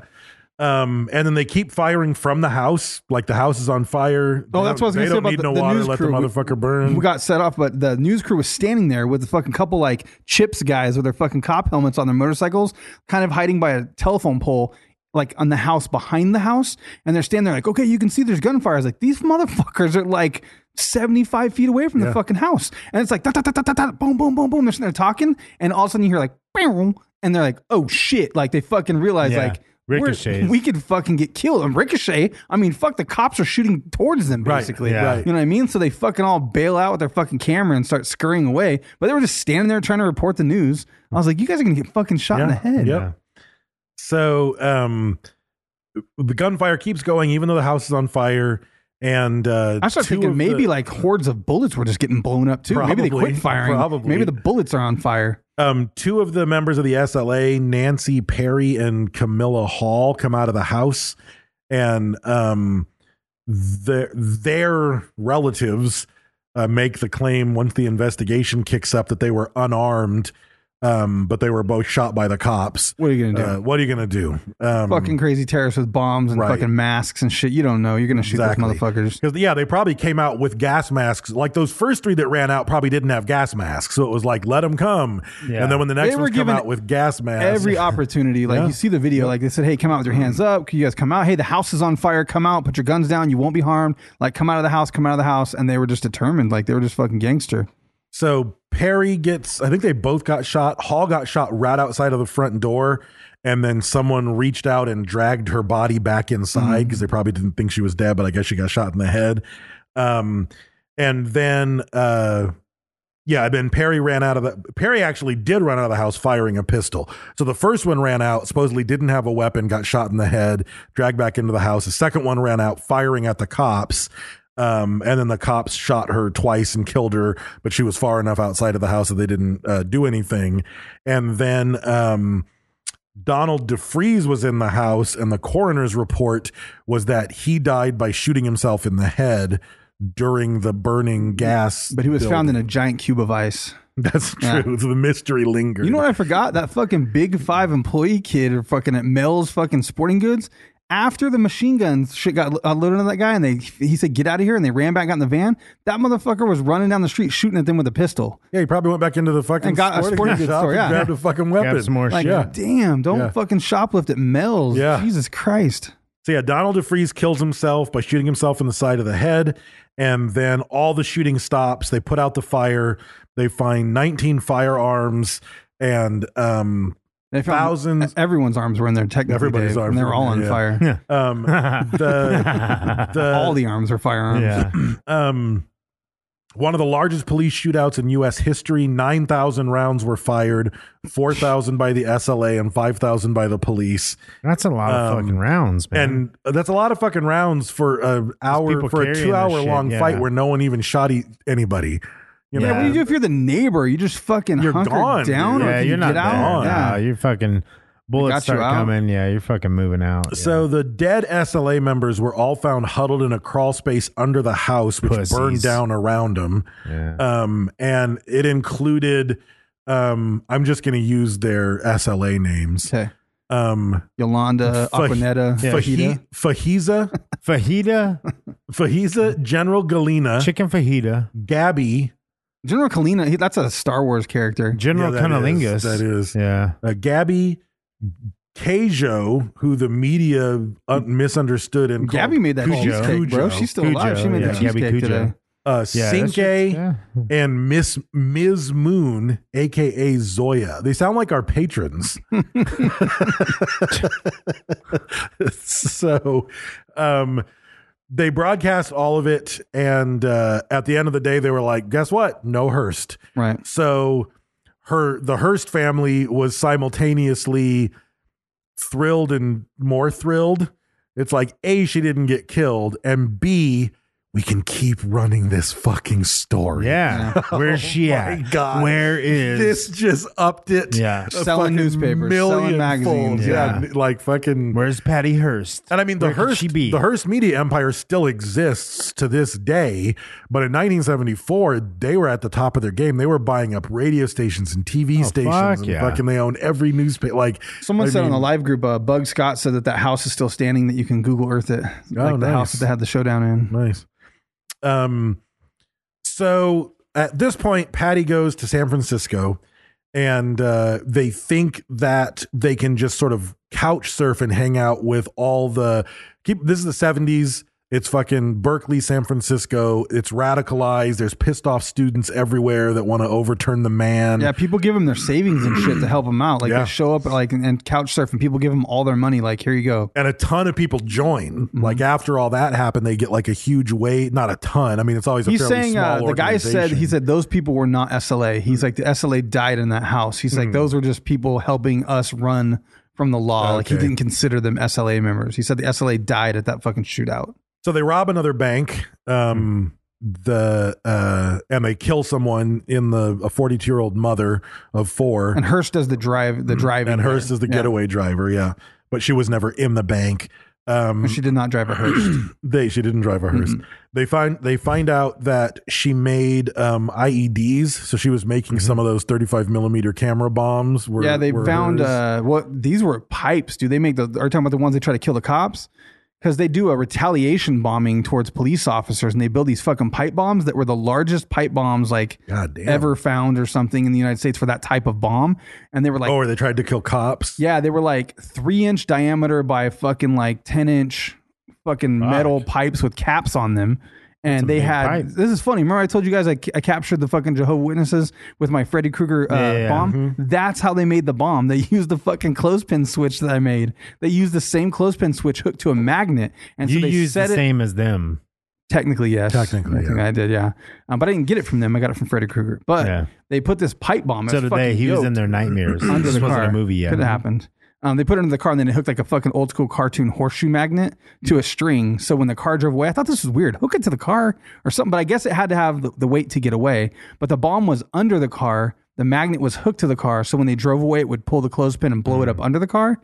But I would have done tied it off to something and put the bomb on the car so the bomb can't fall off. You know what I mean? Yeah. Seems like, because they tried to kill 2 police officers and neither of them were successful. So what happened was, clothespins get twisted like to the side. Mm-hmm. So like when the magnet thing popped out and it moved, it landed like that. And then, so then the contacts didn't touch, the bomb didn't go off. And then they found the bomb on the ground because it was like under the police cars. Yeah, why wouldn't you put it on the car? That doesn't make any sense. Yeah, they should have done the reverse. So then they found These that bomb people, there. they were not very, it's a comedy. Impressed. Yes. It's a fucking comedy. It's like fucking, oh my God. So all the cops checked their cars and they found another one of those fucking bombs that wasn't off yet. Yeah. It's like Snatch. It's the same thing. It's not a comedy, but it's a comedy. Right, exactly, like these guys are fucking, oh my God. Bumbling idiots, But those bombs are fucking, they can't kill more. Yeah. I mean, even the like bullets, a Pringles can. Even the fucking hollow point bullets filled with cyanide. It's like the invention of that is a very funny scene if it's written properly. It's like, how can we make these bullets more deadly? Fuck, I don't know, man. With bullets. What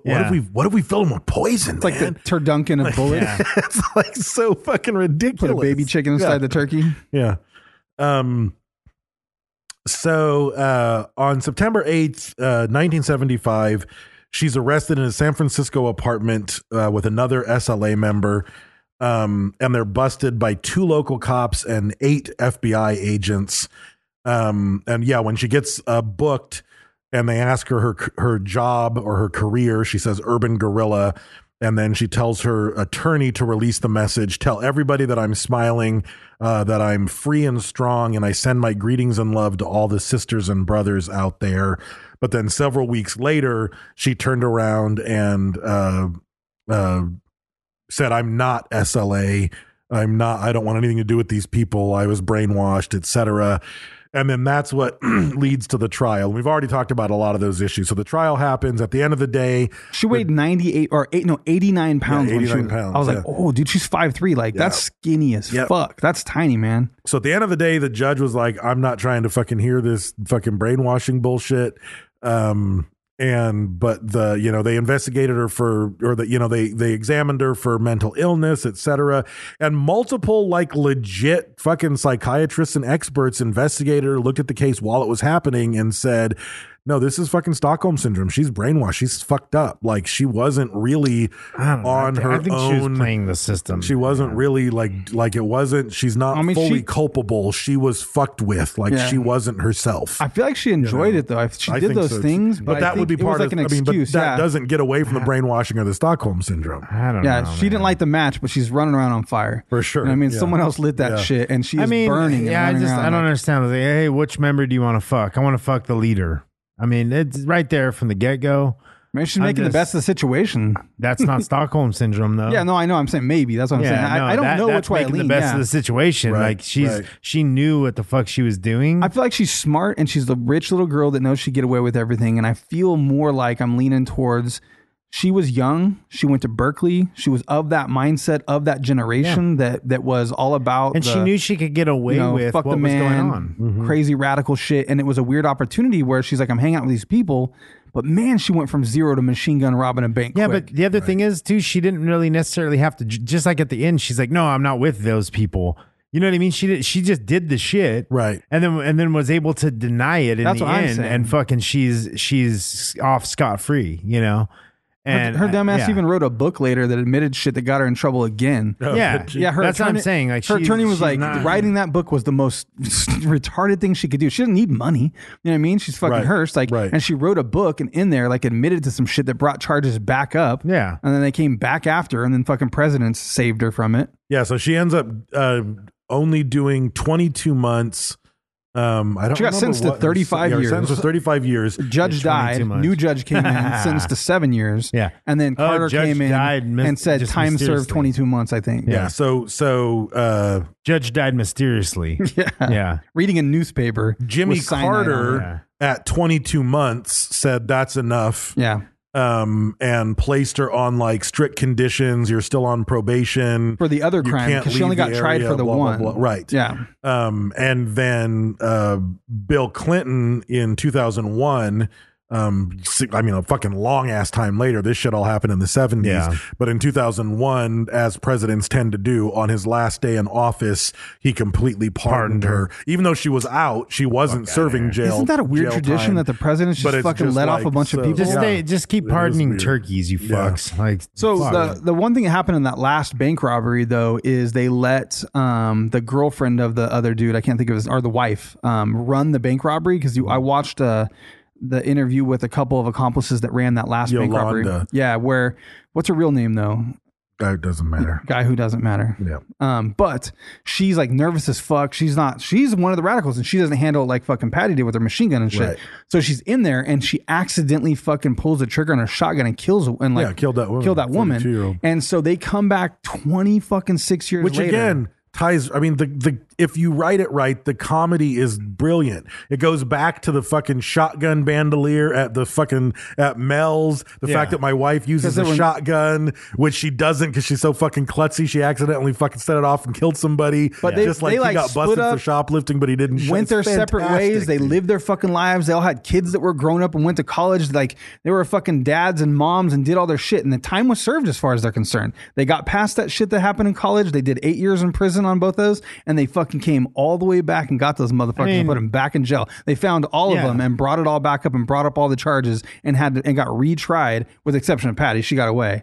But all the people, the other surviving members, all went back to prison as little old ladies and shit. It was crazy. You can see them in court like for new crimes for that bank robbery murder, accessory to the bank robbery murder, because they were there and they get manslaughter for it, for being a part of it. And they try to bring her back to it, but the fucking president saves her. Yeah. But this is, and that might be where Clinton came in or something because it was pretty recent. They're all old now, and he was pissed. He's like, I served time for that. I already did my shit, but it was a separate thing. He just thought, I'm free and clear. 23 That's years. why they never charge them for multiple like the serial killers we always talk about. They only charged them for these ones, and they left these we ones leave the other open. ones hanging. Exactly. And because if they somehow get out, they recharge them, and it's fucking. They can get them again. You know, we just you're doing 30 life terms for those first 3 murders. Yeah.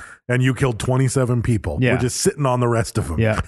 And people are mad about. No, it's it's the game. It's not justice. Like, no, that is justice. Yeah, that's what you want. You don't want them charged and then they come off. Because when it turns out the judge was double crooked, jeopardy. the whole case is double jeopardy, and then they can't be charged again, and then you're fucked, and then they're out scot free. So leave those charges hanging on them. They chased like one chick down on the other side of the United States. One dude they found in South Africa and still got his ass. Yeah. He'd been in South Africa for 20 fucking years, and they got him, brought him back, and he had to do his time. Fuck that. And I think, but I have to say though, out of everything in this story, the thing that the end of the movie, as far as I'm concerned, takes place on a movie set because she became a minor actor. And the final closing shot of this comedy that I'm envisioning is her on the set of Biodome that she was in, standing next to Pauly Shore. She was in a ton of this shit. That's the perfect closure for the movie, as far as she was in that like Johnny Depp movie. She's in a bunch of fucking movies. Yeah, but I don't think Biodome is the finish. Nothing's gonna be better than Biodome. That's the final scene for sure. Yeah, that's the crazy fucking story. I really enjoyed researching this more than I have an episode in a very long time. So her parole hearing was February 1st, 1979. All this shit was February. It was really fucking weird. There's just February's. You're really freaking out about February. Because it's February when we did it. Like, I'm not just like everything. Like, there's some fucking shit. She won the dog show in Madison Square Garden for some fucking stupid Shih Tzu dog everything on February 16th, 2015. Like, it kept reoccurring. Like, I was losing my mind. I was like, it's February. Yeah, I can tell. All this shit happened in February. Why are we doing it in February? It's like all around our date. Yeah. What's it mean, man? What's it mean? I don't know. All right. Is that all we got? That's all I got. Yeah, so if you like this story, there is like that 7-part series on Amazon Prime, and I think it's like the radical story of Patty Hearst. So check that out. Also, we are part of the Podbelly Podcast Network. Go to podbelly.com and check out cool podcasts like Robots for Eyes and Hillbilly Horror Stories over there.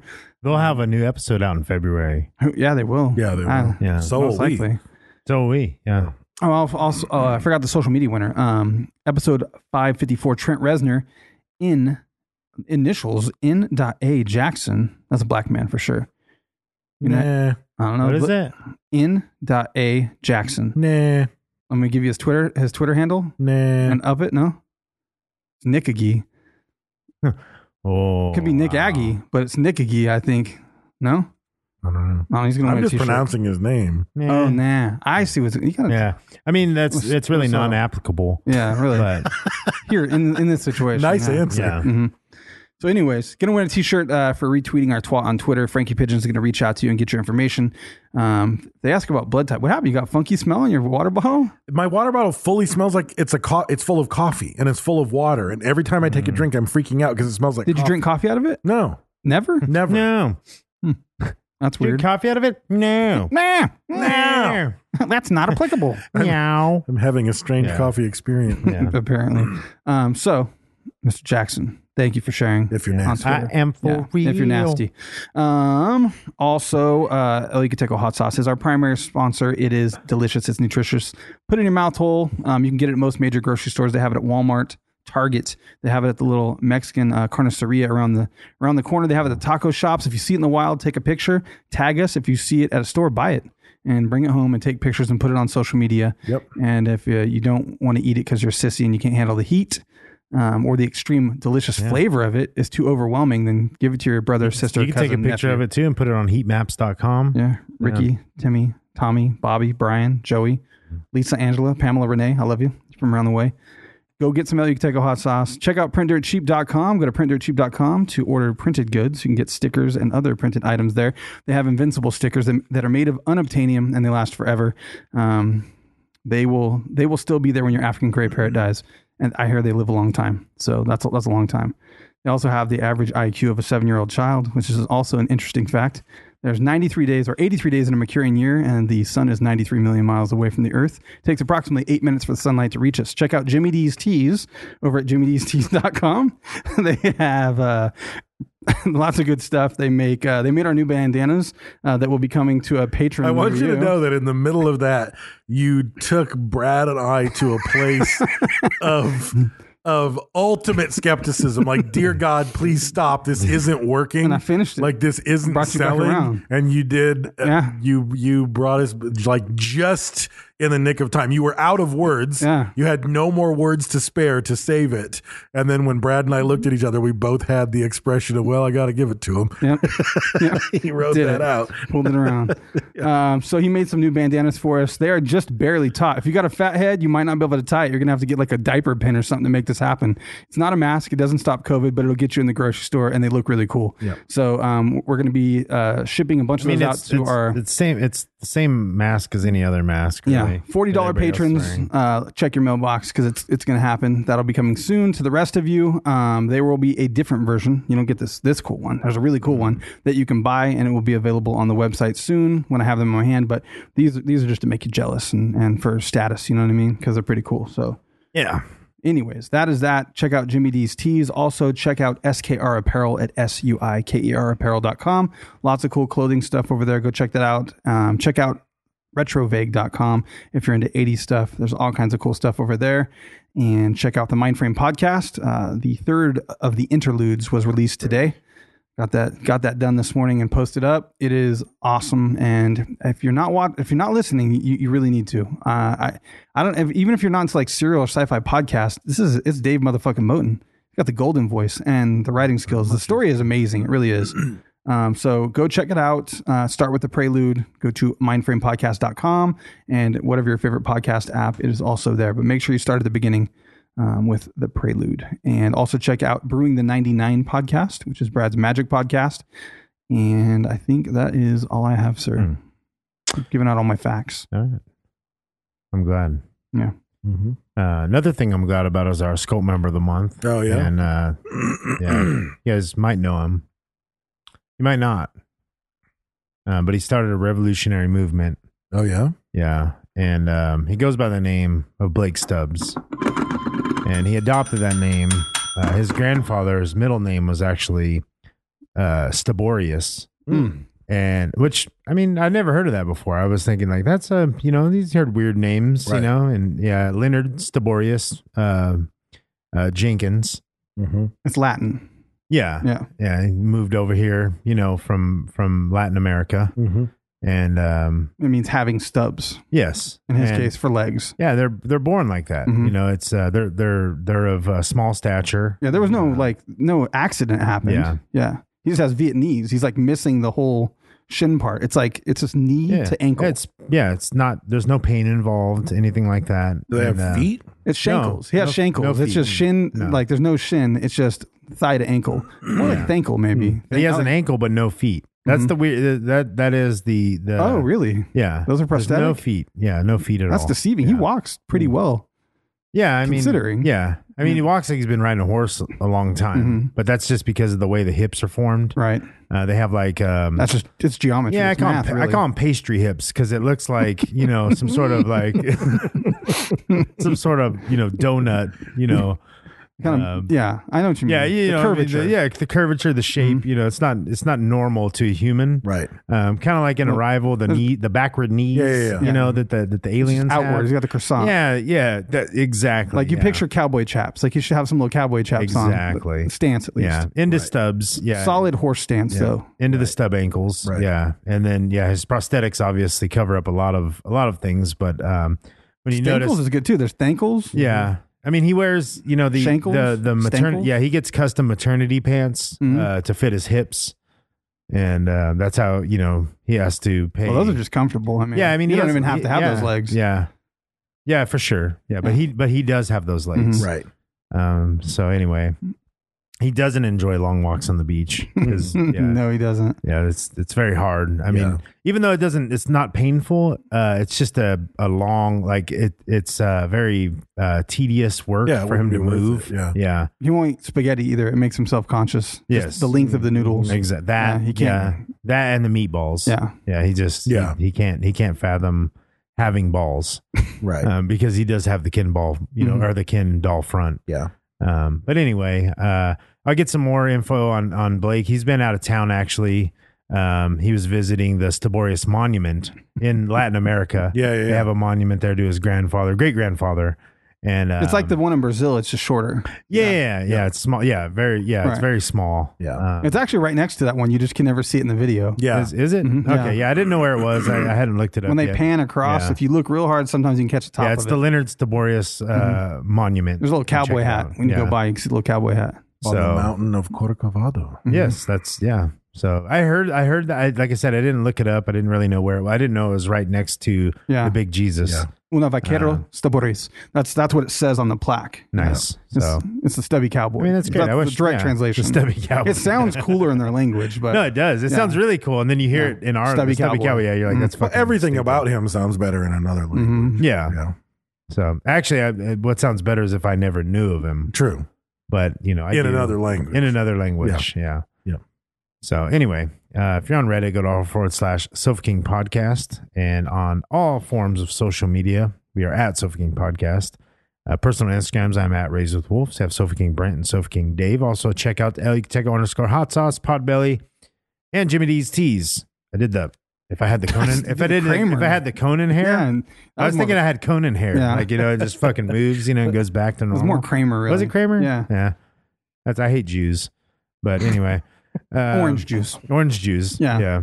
Black guys. I love black guys tea though.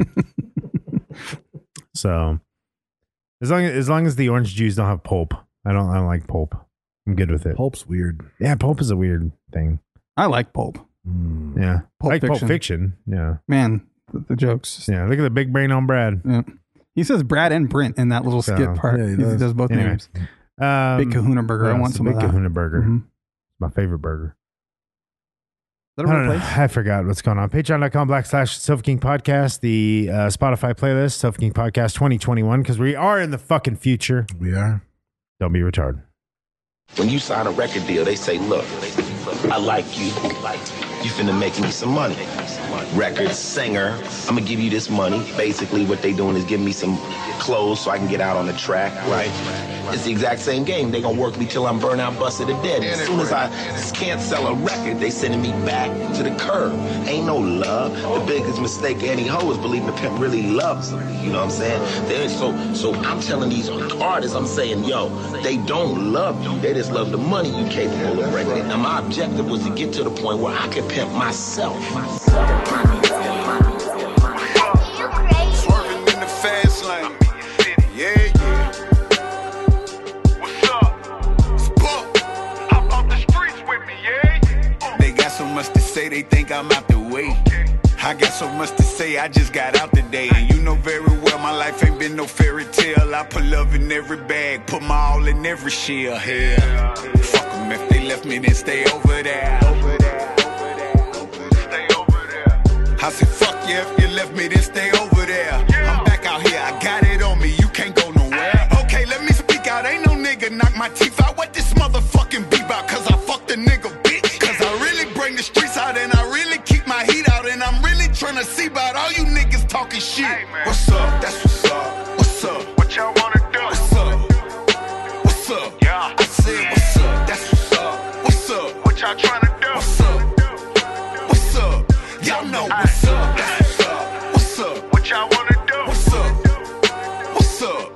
This is what's up. That's what's up. What's up? What y'all tryna do? What's up? I'm not running from nobody. Yeah. Ain't never signed no artist to my label. Think how many local rappers done been at my table. I show up at your video if I'm able. As long as you keeping your city stable, niggas pay you. They know I try, but they never put nobody on. That's cow. Got locked up, now everybody gone. What happened when you didn't go have to looking for him? You wouldn't take the fag, but your little homie took it for him. Niggas don't know how to cook up, I got a cookie for him. Taught you niggas how to fish, I got a hook it for him. I named my city Cashville, and we get that bag still. And I'm really that real if you really know him. Hey, shawty, what's up? That's what's up. What's up? What y'all wanna do? What's up? What's up? Yeah. I said foundation of this shit. What's up? What y'all tryna do? What's up? Buckshots. Y'all know what's up.